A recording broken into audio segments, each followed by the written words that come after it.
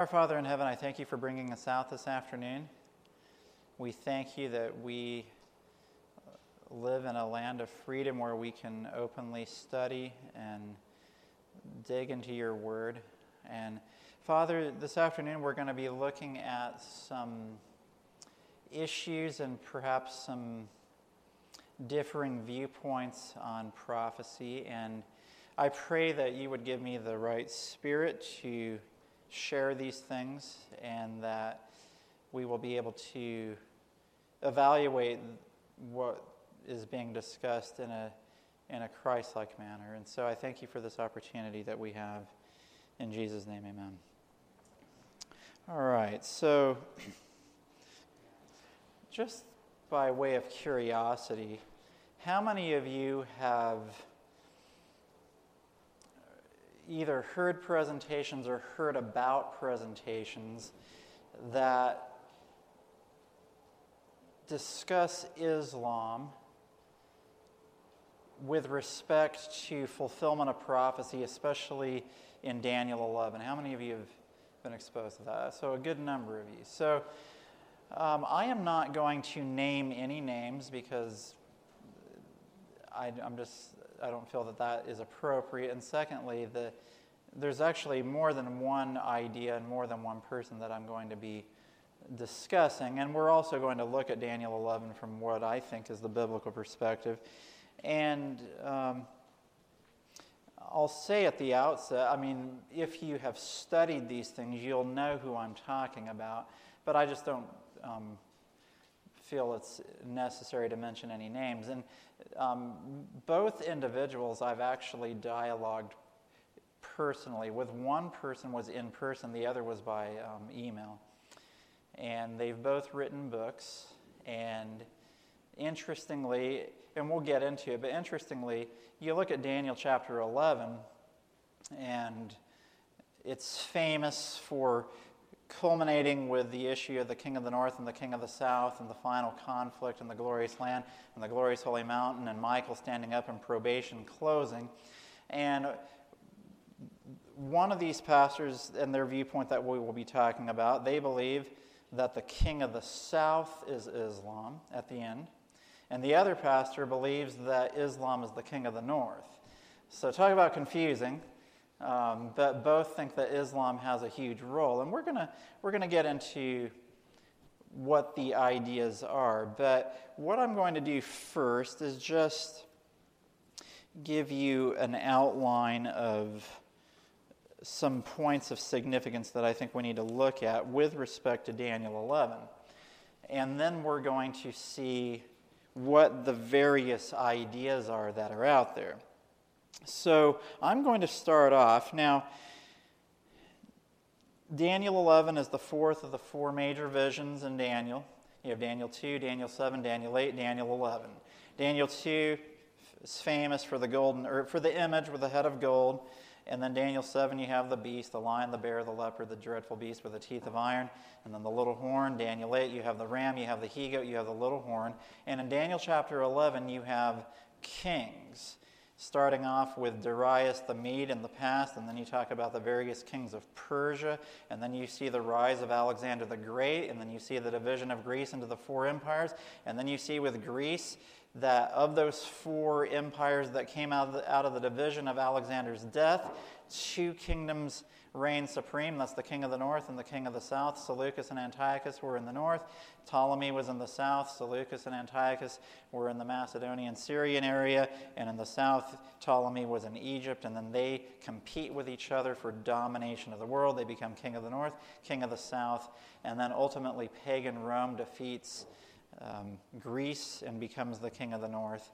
And it's after that, as far as who becomes the king of the north after that some of the various ideas have come in. I believe very clearly, and I'm going to show you a quote, that papal Rome becomes the king of the north after pagan Rome, just as the little horn of the papacy follows pagan Rome. You can see that very clearly in Daniel 7 and Daniel 8. Even in Daniel 2, the mixture of iron and clay, you have a continuation of Rome, a mixture of church and state in divided Europe. So I see the papacy following pagan Rome in Daniel 2, Daniel 7, and Daniel 8. So it would make sense that the papacy would follow pagan Rome in Daniel 11 as well. Does that make sense? So that's just sort of a big picture, quick overview. Where the debate comes in then is who the king of the north is at the end of the prophecy, who the king of the south is at the end of the prophecy. The king of the south at the beginning of the prophecy was Egypt. And the question then is, who is the king of the south that pushes at the king of the north or attacks the king of the north in Daniel 11, verse 40?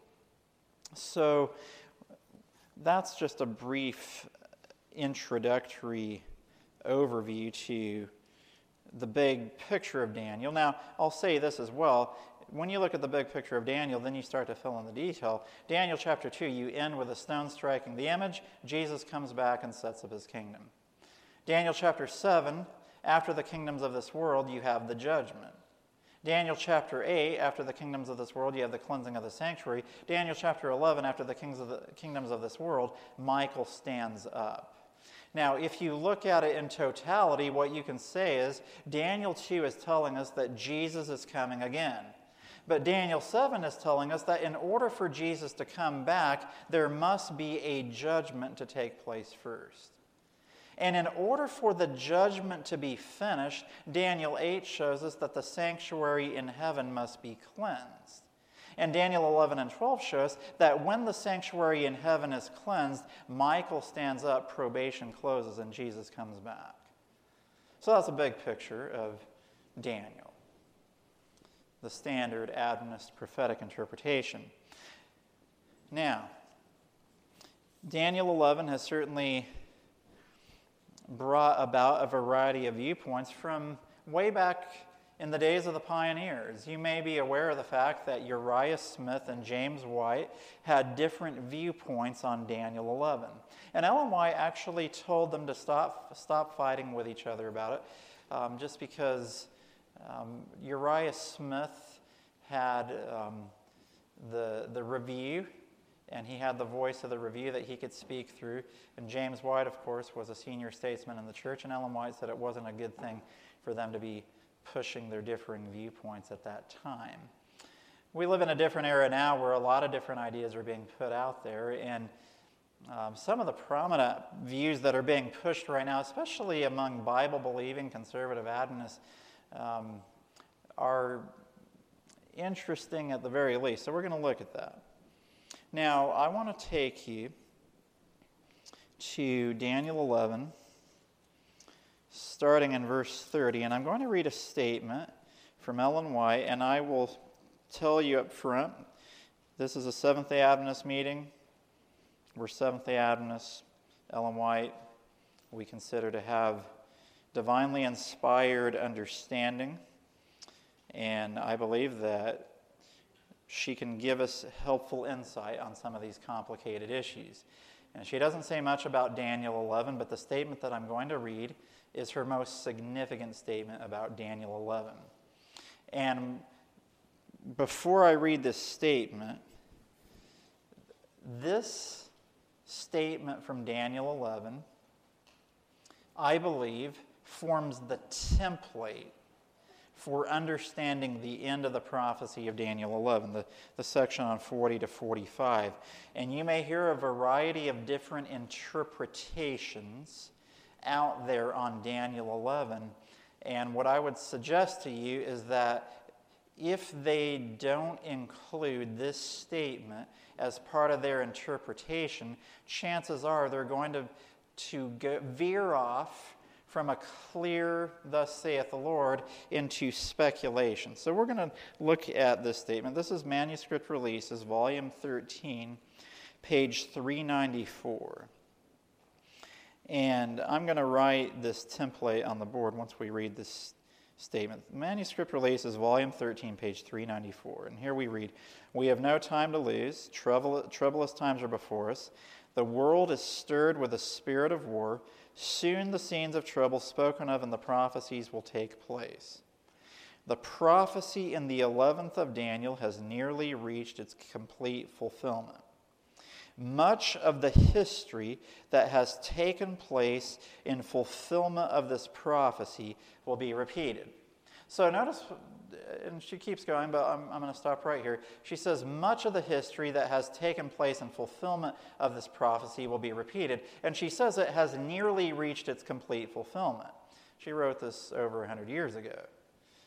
So, as a student of prophecy, I want to know what history is going to be repeated, right? So you want to understand, okay, much of the history that has taken place in fulfillment of this prophecy will be repeated. So as a student of prophecy, I want to know which part of the history is going to be repeated. Is that not a good question? Because that which is going to be repeated, at least at the time of her writing, is future. So, let's keep reading. Now she's going to tell us where we should look to find the part of the history that will be repeated. She says in the 30th verse, a power is spoken of that shall be grieved. Now she starts to quote, and she's going to quote Daniel 11 from a part way into verse 30 all the way through the end of verse 36. So let's read this. She says, he shall be grieved and return and have indignation against the holy covenant. So shall he do. He shall even return and have intelligence with them that forsake the holy covenant. And then she quotes the verses 31 through 36. And we read, an arm shall stand on his part, and they shall pollute the sanctuary of strength, and shall take away the daily sacrifice, and they shall place the abomination that maketh desolate. And such as do wickedly against the covenant shall he corrupt by flatteries. But the people that do know their God shall be strong and do exploits. And they that understand among the people shall instruct many. Yet they shall fall by the sword, and by flame, by captivity, and by spoil many days. Now when they shall fall, they shall be helped with a little help, but many shall cleave to them with flatteries. And some of them of understanding shall fall to try them, and to purge, and to make them white, even to the time of the end, because it is yet for a time appointed, and the king shall do according to his will, and he shall exalt himself and magnify himself above every god, and shall speak marvelous things against the God of gods, and shall prosper till the indignation be accomplished, for that is determined shall be done. Now, Ellen White is done quoting Daniel 11. Notice what she says next. Scenes similar to those described in these words will take place. So before she quotes verses 30 to 36, she says much of the history that has taken place in fulfillment of this prophecy will be repeated. And so you're saying, I want to know which history is going to be repeated, right? Now she tells us what's going to be repeated. It's the verses of 30 to 36, the history described in 30 to 36. Now, we don't have to guess as to what period of time that's talking about, and I'll show you briefly. Now she goes on and has another paragraph, and towards the end of this next paragraph, after quoting Daniel 11:31 to 36, she says, let all read and understand the prophecies of this book, for we are now entering upon the time of trouble spoken of. And then she quotes Daniel 12:1 to 4, which is a continuation of the prophecy of Daniel 11, and it wraps up in verse 4. So you can make a strong case for this. You can say, when you look at the prophecy of Daniel 11, especially in her day, at least just based on the various views that are out there, most people would agree that in her day, at least the last half of verse 40 through 45 was yet future. And she's saying that 31 to 36 is going to be repeated similarly, and then she quotes Daniel 12:1 to 4, where probation closes. So when I look at that, to me, that strongly suggests that 40 to 45 is going to follow a very similar outline to 30 to 36. Does that make sense? Because Ellen White says, much of the history that has taken place in fulfillment of this prophecy will be repeated. Then she quotes 30 to 36, and she says a new power comes onto the scene. And then she says scenes similar to those described in these words will take place. Now, I should tell you that, especially if you study the standard interpretation of Daniel 11 up through verse 35, many Adventists are in agreement with Uriah Smith through at least verse 35. The ships of Chittim coming, we believe, represents the a barbaric tribe, the Vandals, who came and were part of the fall of the Western Roman Empire in 476. That's verse 30.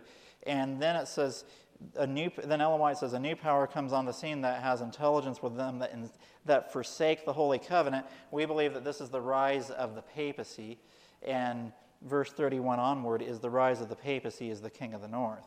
Now, let me just give you a brief template. I'm going to show you the template that I believe that we can look at, which will be a roadmap to understand for 40 to 45. Then I'm going to share with you the two prominent views that are circulating in Adventism right now that suggest that Islam is going to be a major part of the fulfillment of the end of Daniel 11. And then I'm going to show you what I believe is a more accurate biblical template to follow for the prophecy of Daniel 11. So Ellen White quotes 30 to 36. She says, scenes similar to those described in these words will take place. So let's look at this template, and I'm going to write on the board here, and hopefully you'll be able to see. That's Manuscript Releases, Volume 13, page 394. So when you look at 31 to 36, one of the key things that happens in verse 31, it says, arms shall stand on his part.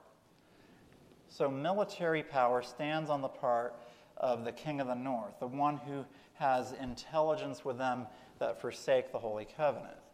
And in verse 30, with the ships of Chittim leading to the downfall of the Western Roman Empire in 476, and we've basically seen a linear prophecy up until that point, now we see military power standing on behalf of the king of the north, which Ellen White says is a new power.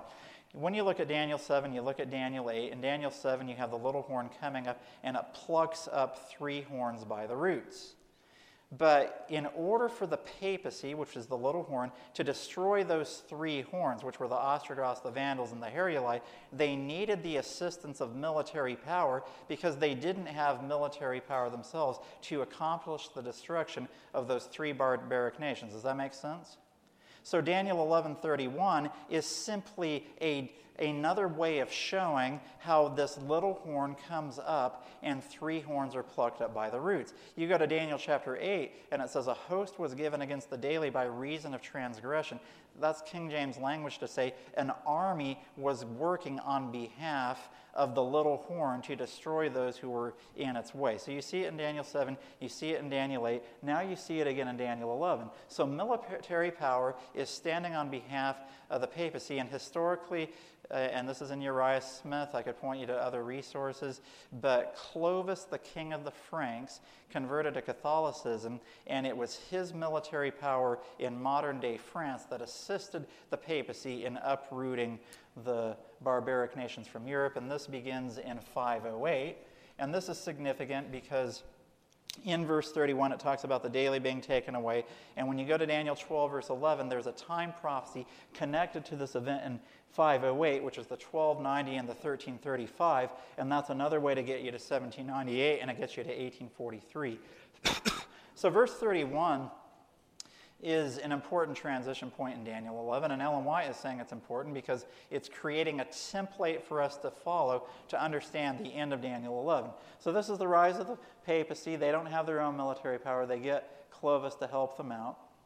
And then it's after the military power stands on its behalf, it says, they shall place the abomination that maketh desolate. So now we see the abomination of desolation, which this is the second time now in the book of Daniel that we see this. The abomination of desolation was first mentioned in Daniel chapter 9 as it relates to the destruction of Jerusalem when the Roman army surround the city of Jerusalem.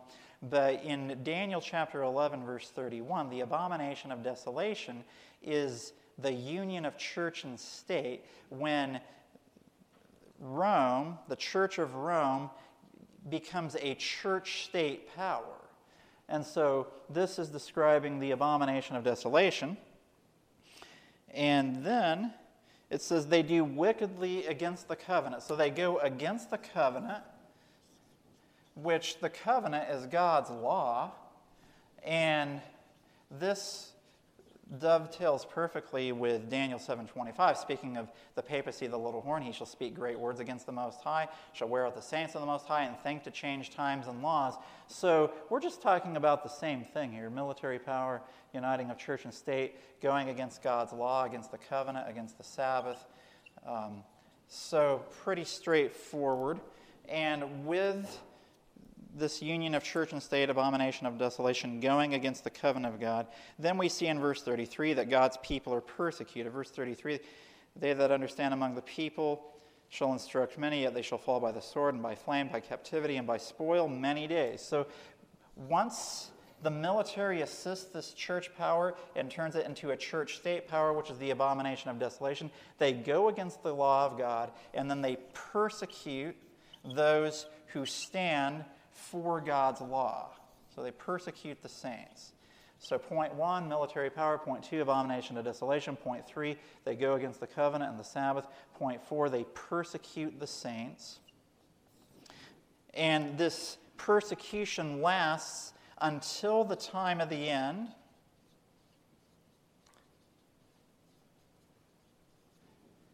And interestingly, in Daniel 7:25, there's a time prophecy connected to the persecution of the saints, right? Daniel 7:25, what's that time prophecy? And he shall think to change times and laws, and shall wear out the saints of the Most High, and they shall be given into his hand until a time and times and the dividing of time. So when it talks about persecuting the saints for many days until the time of the end, what's that time period? The 1260 days, which goes till when? 1798. Okay. And then,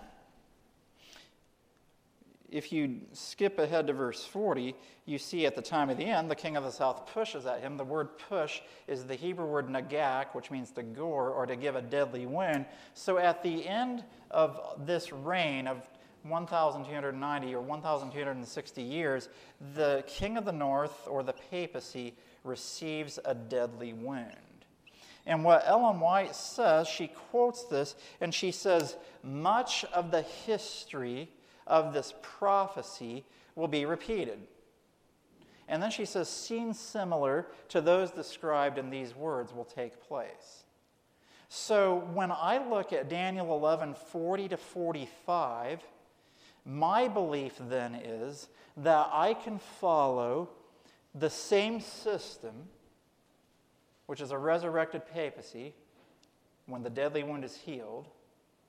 And I'm going to see a similar pattern of a military power assisting the papacy that will lead to a union of church and state, which will lead to them going against the covenant or the law of God and against the Sabbath, which will lead to the persecution of the saints. But then they will come to their final end and none will help them, as verse 45 says. I see that template for 40 to 45, but we'll talk about that when we get there.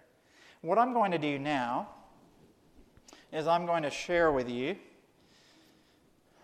some concerns I have about ideas that are floating around in Adventism that suggest that Islam is the missing link to the understanding of the prophecy of Daniel 11.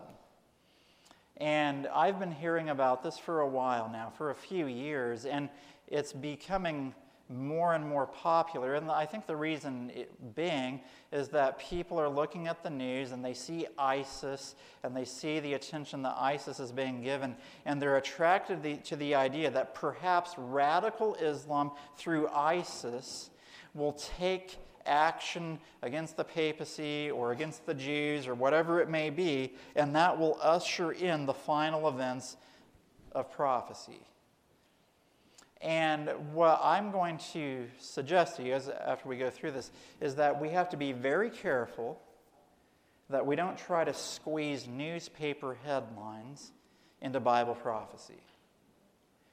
Listen, as Seventh-day Adventists, we already have a very clear understanding of how the key final events are going to take place. And I talked about that this morning. Revelation 13 makes things very clear, and when the Pope came 6 weeks ago, it was a reminder that our standard Adventist prophetic interpretation is right on the money.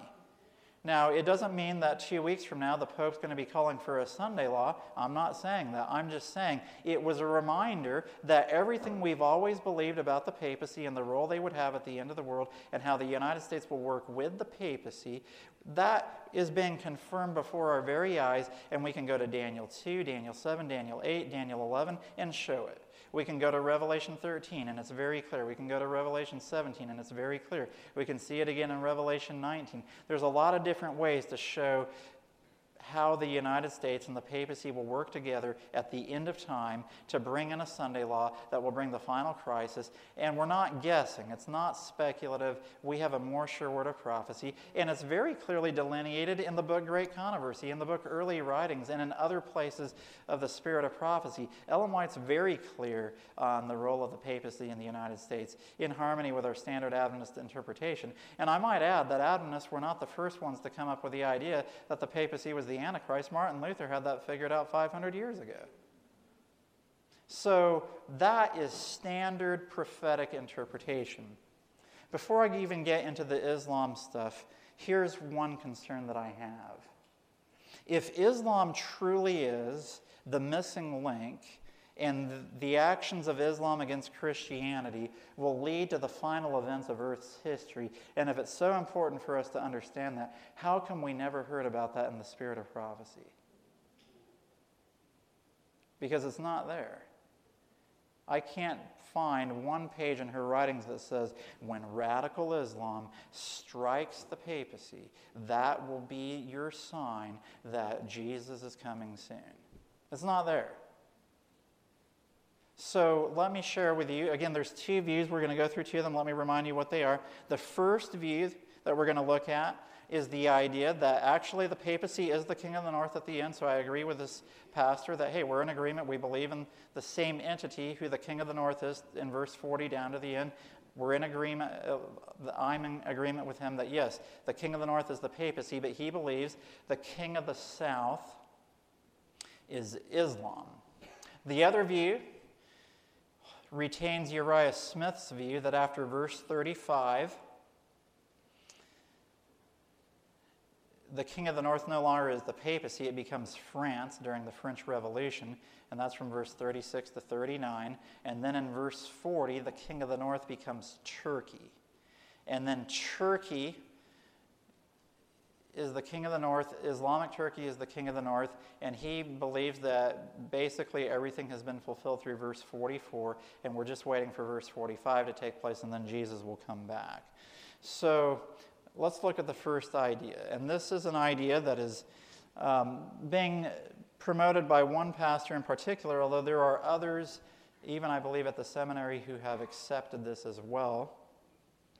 And the idea in a nutshell, and I've read a good portion of his book, and I've looked at several of his presentations, and I've actually talked with him in person, and I will say this, he is a very nice man. He's a very nice Christian man, and I want to be charitable to him because I think he's a good man, and I don't think people are going to be lost because of this view. I just don't think it's helpful to people. But he is a good man, he's a nice man, and I think this is a case where we can have an honest disagreement and be there's never a reason to not be Christian toward each other, but this is a time where this is not a salvational issue. We can have an honest disagreement, but I just have concerns that it may be leading people to look in the wrong place. So his basic idea is that there are three phases of Islam historically, and he believes that you can show that in Daniel 11. The first phase is Arabic Islam, and he believes that that is seen especially in the Crusades against the papacy, starting in around 1000 and a little after that. And he places that in historically in verses 25 to 28. And then he believes that the second phase of Islam is the Islamic Ottoman Empire, which he believes historically is seen in verses 31 to 36. And I think he does believe that you can see the persecution of the saints and of the reformers during the 1260 years. And then he believes that the third phase of Islam in Daniel 11 is radical Islam, starting in verse 40. And he believes that verse 40, where it says, "And at the time of the end shall the king of the south push at him or attack him," he believes that that's actually yet in the future. So this is my first major point of disagreement with his interpretation, is that in his book and in his presentations, he teaches that the time of the end is 1844. And I think we can show pretty clearly from the book of Daniel that the time of the end began in 1798. Daniel 7:25 shows that there's the period of persecution for the 1260 years of the saints. And then in Daniel 11:35, we see that the persecution continues until the time of the end. And you see this again in Daniel chapter 12, verse 7, where God's people are scattered for the 1260 years. So once you get to the end of the 1260 years, you get to the end of the persecution of the saints. That takes you to the time of the end, and that is 1798. And this particular individual somehow believes that 1844, rather, is the time of the end, at least the way he says it in his book. And then he says that rather than being at the time of the end or at 1844, that, and it is true that some translations say it's in the time of the end, but most translations say it's at the time of the end. He believes then that Daniel 11 verse 40 is sometime in the future, radical Islam will attack the papacy. And you can just read the verses that follow. The king of the north will then come against the king of the south like a whirlwind, with chariots, with horsemen, with many ships. He will enter into the glorious land, and he believes that this represents literal Israel as well as God's people. And then there's Edom, Moab, and Ammon that will escape out of the hand of the papacy. He believes that these are Muslims that will escape the attack of the papacy at the end of the world. After radical Islam attacks the papacy, he believes that not all of Islam will be destroyed, that there are moderate Muslims, and then there's radical Muslims, and it's the radical group that will be destroyed, not the moderate ones. And he believes that Libya and Ethiopia, there's a struggle between radical Islam and the moderates, and just a variety of things. And basically you go down the list, and he believes that ultimately this will culminate with the close of probation and Michael standing up. Now, I looked at some of his presentations from fairly recently, and he's very interested in what ISIS is doing now. And now he is teaching that ISIS could be the fulfillment of this prophecy of the king of the south attacking the papacy. And if ISIS attacks the papacy, then we'll see the final events and probation will close and Jesus will come back. And he's very convinced of this viewpoint. He believes that there are the three phases of Islam throughout Daniel 11, the Crusades in 25 to 28, and then the Ottomans in 31 to 36, roughly, and then radical Islam at the end. And there's some challenges that I certainly see with this interpretation. First of all, we need to go back to our template. Ellen White says that 31 to 36, it's going to be very similar before Jesus comes back. And I believe that 40 to 45 follow a very similar template. Now, just to be picky with some of the things that he says, he places verse 30 as happening sometime much after 508. In fact, he believes that these are Islamic naval victories in 1538 and in 1560, yet that does away with the beginning of the time prophecy for the 1290 and the 1335, where the daily is taken away, the abomination of desolation is set up, and Daniel 12:11 links that to the starting point for the 1290 and the 1335. So if you're already into the 1500s in verse 30 with Islam, you're way overshooting the starting point for the 1290 and the 1335. Furthermore, when you look at verses 25 through 28, I believe that Uriah Smith's interpretation of that makes much more sense, describing the struggle between Caesar Augustus and Mark Antony, where Mark Antony and Caesar Augustus were initially the closest of friends, and then Mark Antony and Mark Antony's married to Caesar Augustus' sister, Octavia, but then he goes down to Egypt, and he meets Cleopatra, and Cleopatra wins his heart, and now Augustus and Mark Antony are against each other. Antony's the king of the south, Augustus is the king of the north, and you have the culmination with the Battle of Actium in 31 BC, where Caesar Augustus destroys Mark Antony and Cleopatra. Cleopatra is taken captive. Mark Antony commits suicide, and many of the soldiers for Mark Antony and Cleopatra sided with Caesar Augustus. And it's a perfect fulfillment of that prophecy where they would speak lies at the same table. They would have hearts of mischief towards each other.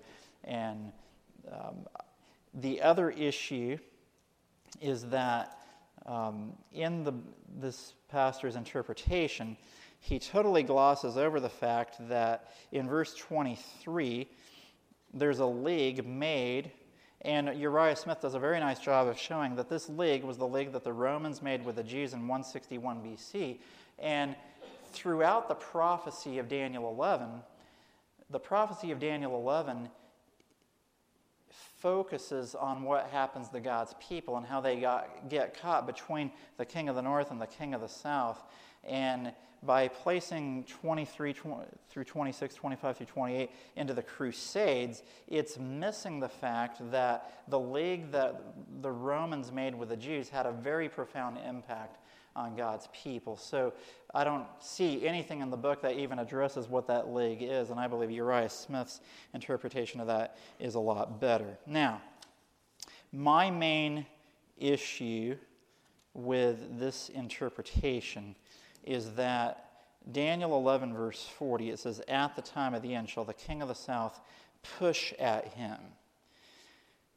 I have a hard time believing that the deadly wound is not being described here.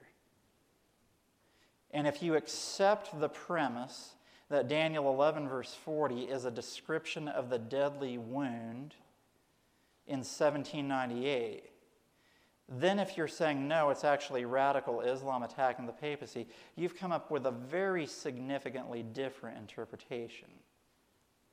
And when I look at Daniel and Revelation, they fit together like a glove. Ellen White says the books are one.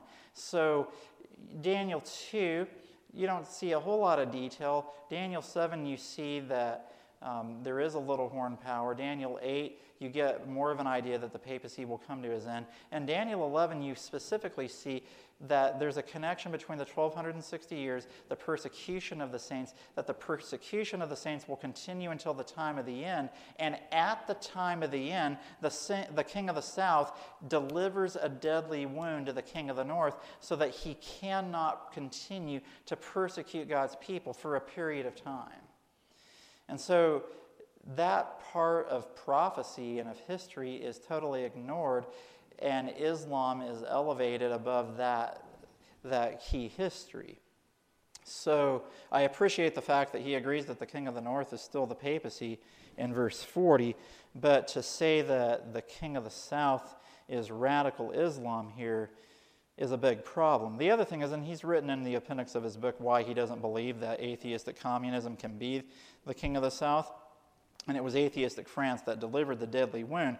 But remember this: the king of the north and the king of the south were always powers that were vying for world domination.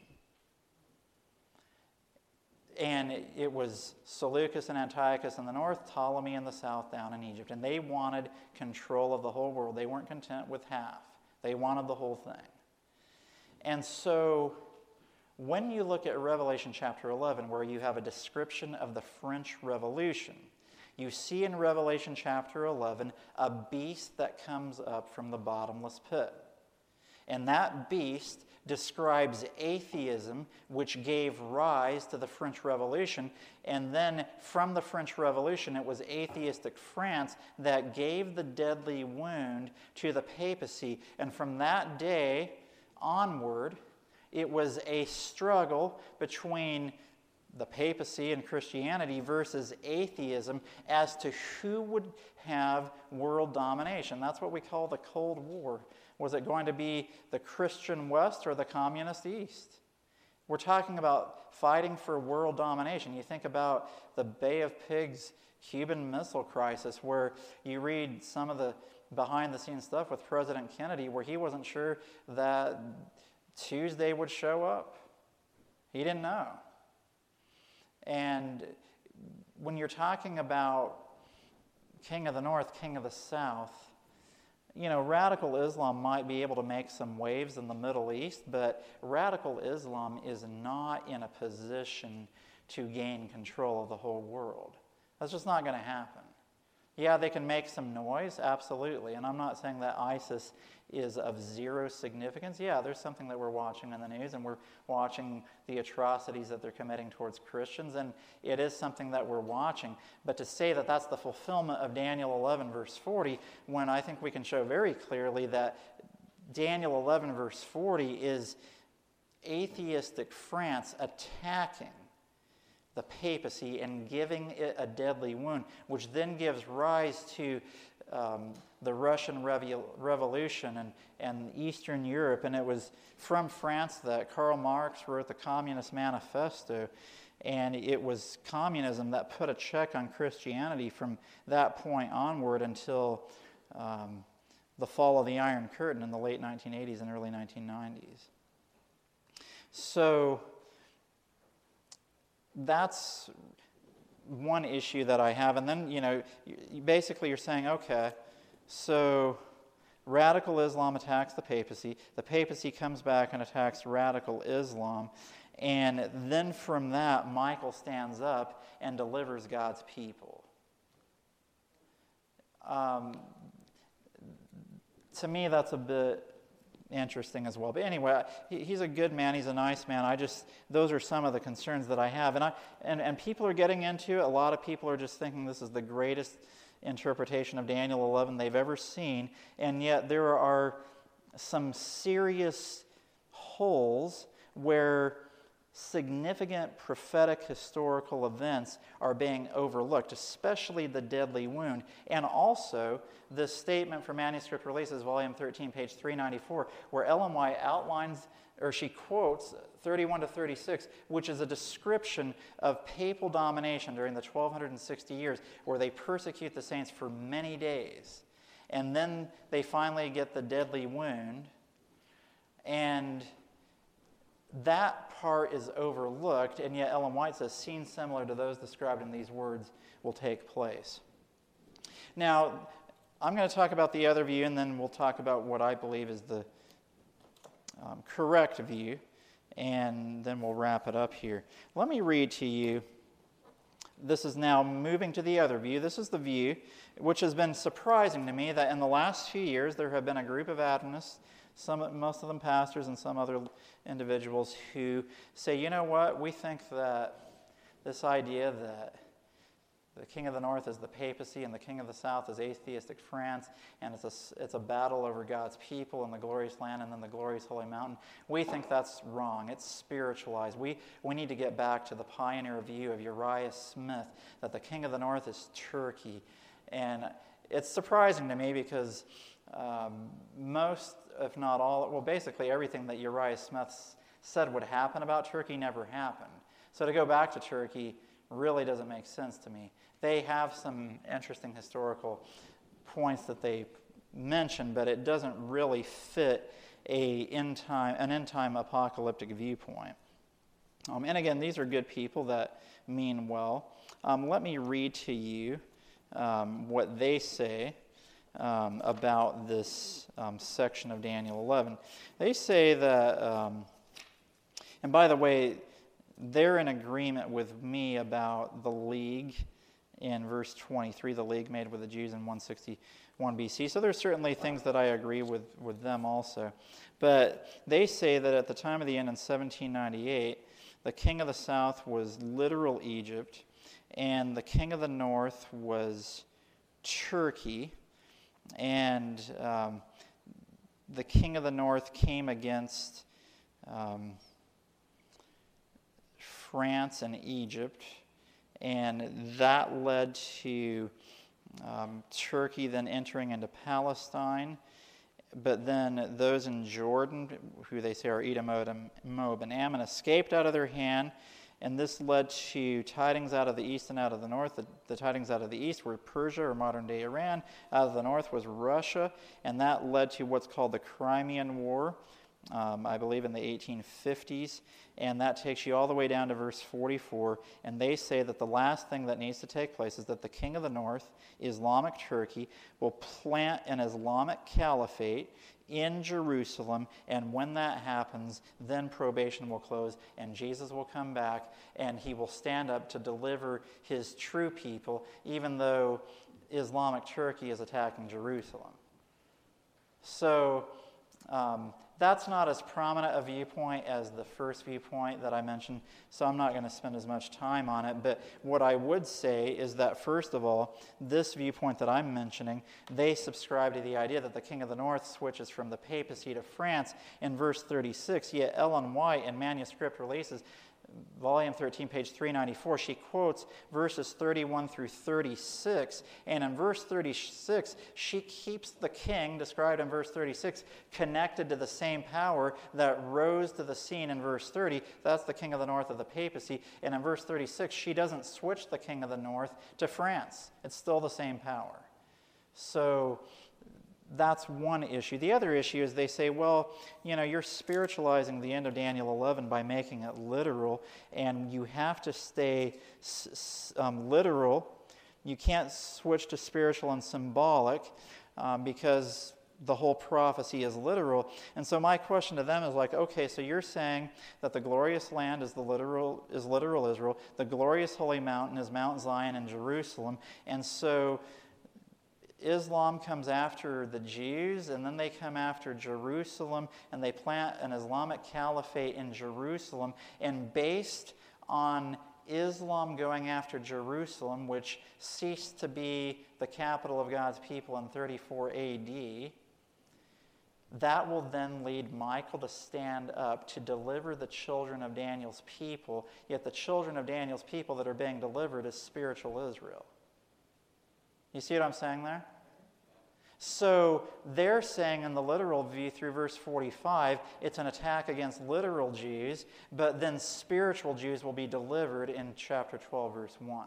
So that's the problem with that interpretation. So there's the two interpretations. One view is that Islam is the king of the south. The other view is that Islam is the king of the north. And in both cases, both parties are looking for Islam to do something apocalyptic that will usher in the second coming of Jesus. And as I said earlier, nowhere in the writings of the Spirit of Prophecy does Ellen White say, when Islam attacks Christianity, then you know that the end is near.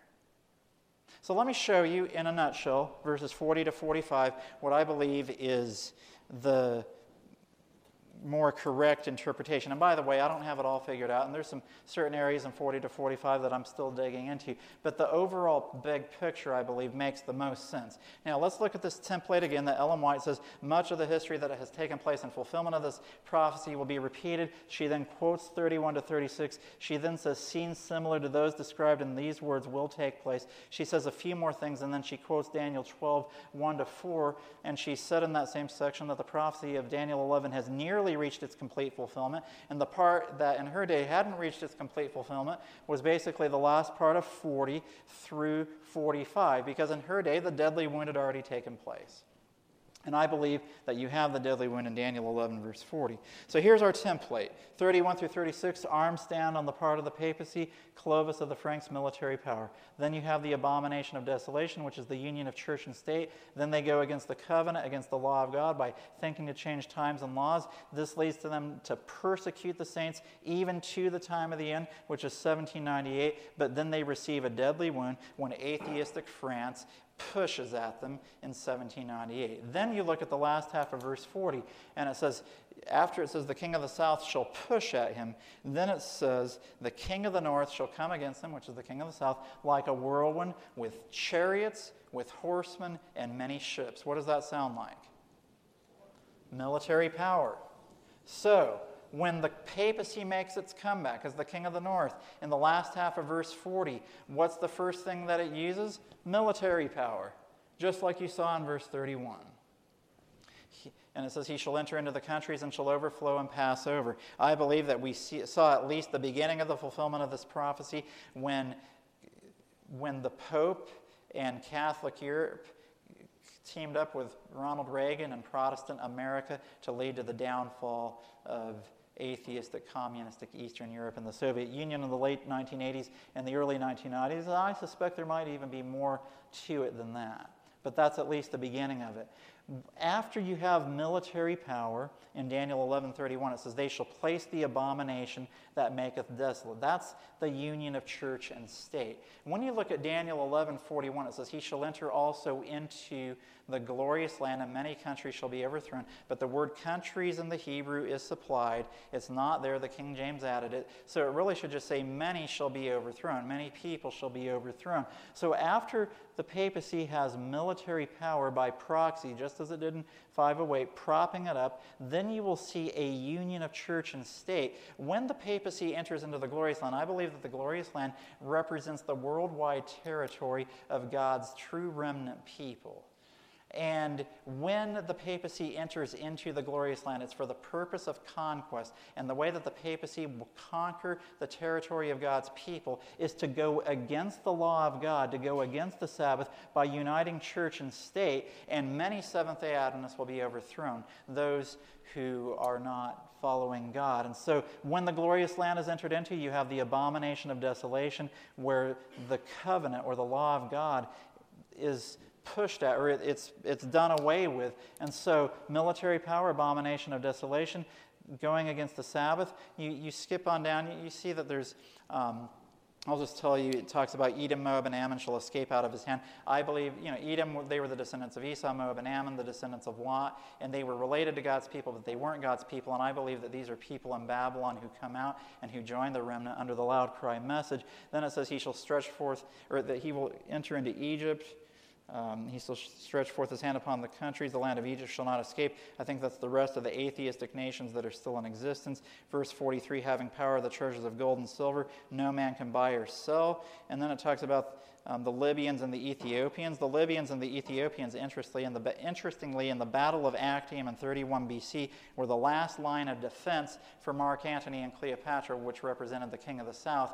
And if you look at it historically, Islam has always been in alliance with the Soviet Union and with the communist nations against the West. And so where I'm at in my study, and I could be wrong, but I believe that Libya and Ethiopia symbolically represent Islam, and they're going to be overrun by the papacy as well. So do I see Islam in Daniel 11? Yes. But I see it as a minor ancillary player, not as the key to unlock the whole prophecy. It's just a minor point. So as the papacy is trying to conquer the world, he's conquering the glorious land, or God's people. But Edom, Moab, and Ammon escape out of his hand. And if you look at the map, he's passing through, you look at the old map. Here's the glorious land, and Egypt's down here. And the king of the north comes through, and he thinks he's conquered all of God's people. Seemingly Adventists are dropping like flies with a Sunday law. He comes down to Egypt, and Libya is over here. Ethiopia is down here. Seemingly he's conquered the whole world.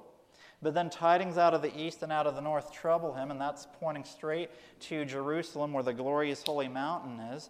And the glorious holy mountain, if you look at Joel 2:32, Psalms 48, 1 and 2, represents the remnant, which I believe represent the 144,000 who survived the shaking of Adventism after the king of the north enters into the glorious land and has seemingly conquered the whole world.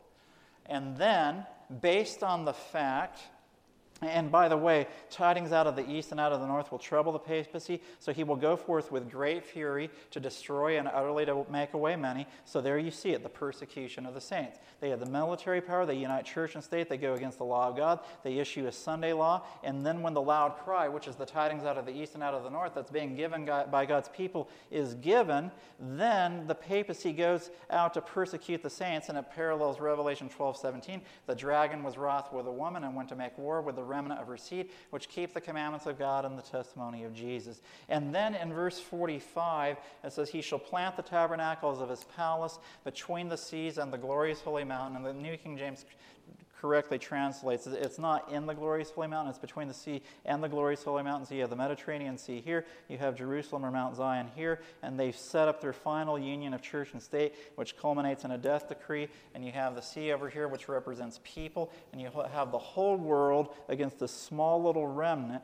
and seemingly the sea of people is going to wipe the remnant off the map, and seemingly God's people are going to be destroyed, and it's at that time that Michael shall stand up to deliver God's people. And you'll notice with this interpretation, that's actually a standard Adventist interpretation. It doesn't add really anything new or exciting or different. It's just a standard idea that at the end of time, sometime after 1798, the papacy will have a resurrection, and he's going to come against God's people. He's going to enter into the glorious land with a purpose of conquest. There's going to be a Sunday law. It's going to come in stages. It's going to start off by just being a day of rest, and then you can't work, and then you'll be fined, then you'll be put in prison, and finally there will be a death decree. That's the escalation of the Sunday law, and it's in the glorious holy mountain, which is Jerusalem. It's a smaller territory of what we initially started off with, the glorious land. That's where the faithful remnant will be found, and they will be a symbol of the fact that seemingly when Satan, who gave his power, seat, and authority to the papacy, Satan has seemingly conquered the whole world, then a message comes that lightens the earth with its glory that says Babylon the Great is fallen, and has become the habitation of devils and the hold of every foul spirit, and a cage of every unclean bird. For all nations have drunk of the wine of the wrath of her fornication. And the kings of the earth have committed fornication with her, and the merchants of the earth are waxed rich through the abundance of her delicacies. And that's when the message will say, and I heard another voice from heaven saying, Come out of her, my people, that ye be not partakers of her sins, and that ye receive not of her plagues. For her sins have reached unto heaven. God hath remembered her iniquity. So just at the time that the papacy thinks that it has conquered the whole world, that's at the time that its sins reach unto heaven. So listen, why do I share this presentation?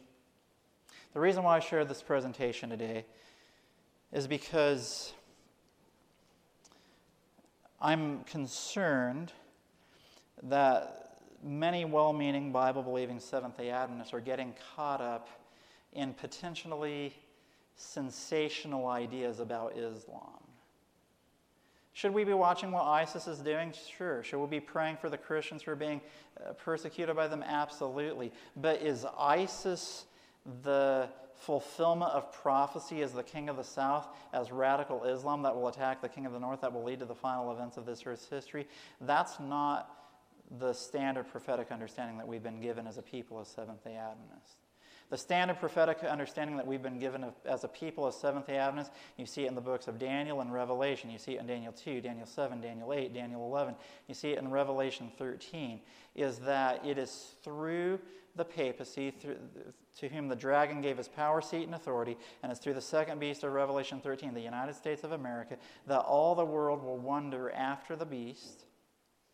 And in the prophecy of Daniel 11, I believe that as the final events unfold, even Islam is going to jump in line with the papacy and join with them. And they're not going to be the missing link to understanding. You know, I've been on email lists and gotten emails, and it was like when the Olympics came around, it's like, hey, I'm hearing that maybe radical Islam's going to attack the Olympics, and that might lead to the final events of Daniel 11. Hey, I hear that ISIS might do this, they might do that. And it's just always this on edge. Maybe ISIS is about to usher in the final events of Daniel 11. And friends, that's not what we are as a people. What we are as a people, we are God's people with a prophetic message. We are striving to be part of that remnant in the glorious holy mountain for whom Michael stands up for, that our names will be found written in the book. And Michael will be able to stand up for us because as we see the big picture of Daniel, Jesus is coming back in chapter 2. There's a judgment in chapter 7. There's a cleansing of the sanctuary in Daniel 8. And in order for Jesus to come back, the judgment must be finished. And in order for the judgment to be finished, the sanctuary must be cleansed. And Ellen White tells us that in order for the sanctuary in heaven to be cleansed, there must be a cleansing in the hearts of God's people here on this earth. And as we are cleansed, then Michael can stand up. And so Jesus is not up in heaven waiting to see what ISIS is going to do. Jesus is waiting for a group of his saints who will be ready to withstand this final push by the King of the North, so that even though sadly many Seventh-day Adventists in name, many professed Seventh-day Adventists will be overthrown by the papacy, there will be a faithful remnant who will stand on Mount Zion spiritually in Daniel 11:45, and it is for them that Michael will stand up. And when Michael stands up, probation closes, we will be delivered, and he will come back to take us to heaven with him. And you know what, friends? I hope and pray with all of my heart that when Michael stands up, he will stand for me and he will stand for you. And the focus of our study and the focus of our lives should be on making sure that we are part of that special remnant that Michael stands up for, that as Jerusalem is being besieged in a spiritual sense, this last besiegement, the tabernacles of the palace, between the seas and the glorious holy mountain, and it seems like the Roman army spiritually are surrounding us and there's no way out. It's at that time that Michael will stand up to deliver his people. And friends, all we need to do is follow that more sure word of prophecy. We don't need to follow cunningly devised fables and interesting ideas that can be very well-meaning and very sincere, but it's distracting us from what our real and true message is, and that is of making sure that our hearts are right with God. So I hope that this presentation will shed some helpful light on some of the issues that are out there on Daniel 11. And I want to say again that, yes, I disagree with the individuals in question on their interpretation, but as I said before, they are very nice individuals. They are very sincere. They mean well. I don't think that people will be lost because of this, but my concern is that it can lead to an imbalance and a misapplication of prophetic principles that can lead to much confusion. So we want to make sure that we're following the more sure word of prophecy, that we follow the standard solid principles of historicism, and that when Jesus comes back, we will be ready to meet him. Amen? Let's bow our heads for a closing prayer. Father in heaven, I thank you that we had this time this afternoon to study again the prophecy of Daniel 11. Lord, I pray that as we think upon these things, that we would keep our eyes on Jesus, that we would look to Michael to deliver us, that our names would be found written in the book, that we would be delivered. And I pray, as Daniel 12, verse 3 says, that we would be wise, that we would shine as the brightness of the firmament and as the stars forever and ever. May we be among the ones who, through your power and glory, your light and your life would shine through us to give the final message to a lost and dying world. Thank you again for this time that we've had together this evening. Be with us until we meet again, I pray. In Jesus' name, amen.